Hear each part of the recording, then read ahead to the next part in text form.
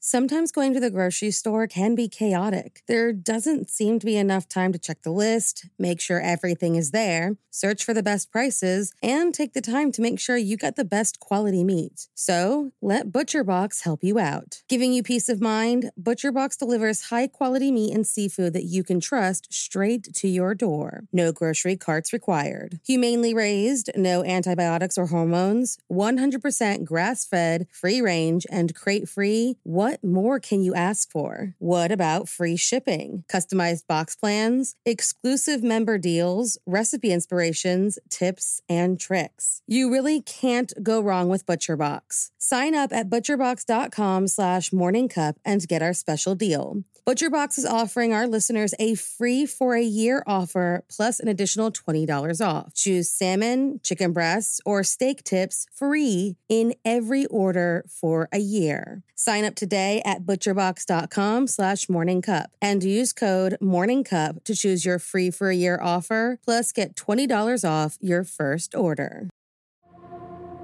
Rex Heuermann is a demon that walks among us, a predator that ruined families.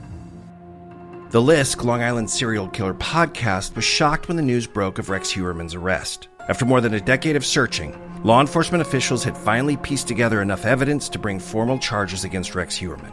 Initially charged with 3 murders, Heuermann is now officially charged with all 4 deaths in the Gilgo 4 case. I'm your host, Chris Moss, and the Lisk podcast will be releasing new episodes with interviews and fresh insight on the case as Rex Heuermann awaits trial in Long Island. While we are relieved by the arrest, the Lisk podcast team will be working hard to share new developments and perspectives as we get them. So please keep your eyes and ears out for new episodes, and if you haven't already, please listen to seasons 1 and 2 of Lisk, Long Island Serial Killer, wherever you listen to podcasts.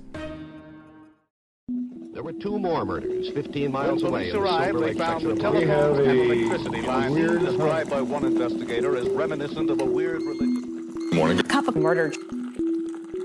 When you enter a hospital, you go with the intention of walking out better than when you walked in.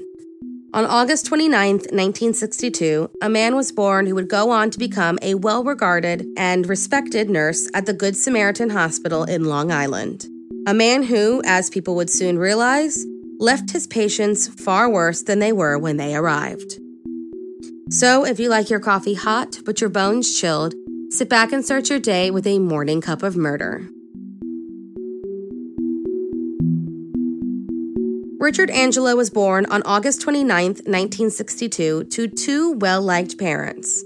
He was a good student and, after graduating high school, went on to nursing school where he was considered a well-regarded honor student. After nursing school was over, Richard began looking for a hospital to begin his career at. He was considered a wonderful hire. On paper, he had everything they wanted: good grades, all of his licensure, and a history of helping those in need, like being a former Eagle Scout and a volunteer fireman. And once he got the job, he proved himself to be a valuable member of the team who was perfect for the graveyard shift in an intensive care unit.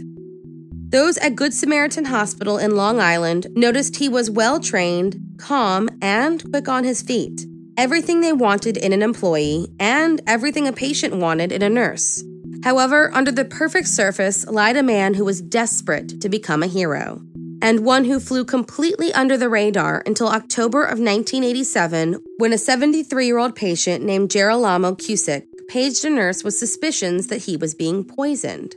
He claimed that a heavy-set nurse with a dark beard and glasses came into his room that night and injected a drug into his IV. A short while later, Girolamo started to feel ill and called for help. When they checked his urine, they found Pavilon, a drug that he had not been prescribed. The only nurse to match this description was Richard Angelo. He was arrested and not only admitted to poisoning Girolamo, but many, many others. Richard Angelo felt he deserved to be treated as a hero, and in order to prove it, he liked to bring his patients to a near-death state using powerful paralyzing agents to send them into cardiac arrest. He would then rush in, save them in their final seconds in a room full of colleagues. But he couldn't save everyone, and his shift, the 11 p.m. to 7 a.m. shift, was perfect for his plan. There were no visitors, and the patients were usually fast asleep when he entered their room. During his 7 months of employment, there were 37 code blues called during his shift. In connection to his confession, as many as 30 recently deceased patients were exhumed and examined for traces of the drugs he used.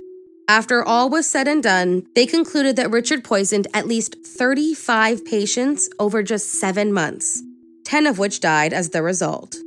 While awaiting trial, Richard Angelos spent over a year in jail, declining to pay his $50,000 bail, fearing for his life. When the trial finally began, Richard's lawyers attempted to prove that he was suffering from a dissociative identity disorder and was incapable of realizing the risk he was putting his patients in. Despite their best efforts, Richard was found guilty on 2 counts of murder, 1 of manslaughter, and 1 of criminally negligent homicide. He was also convicted of assault in connection to the deaths of 4 other patients, and was, of course, suspected in killing many others. On January 25, 1990, he was sentenced to 50 years in prison. He entered prison at the age of 27 and remains there to this day. In the end, his desire to be a hero far outweighed his oath to care for those in need. If it weren't for Girolamo's call to nurses, who knows how many would have died at the hands of this hero. Thank you for joining me in my morning cup of murder. Please join me again tomorrow to hear what terrible thing happened on August 30th. Don't forget to rate and subscribe and let me know how you like it. If you want to help support the podcast, there's always Patreon or just sharing it with your true crime obsessed friends. And remember, stay safe.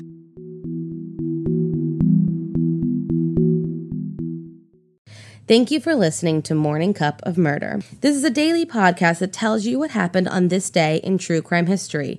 In short, easy to listen to episodes that you can finish on your commute or while you enjoy your morning coffee.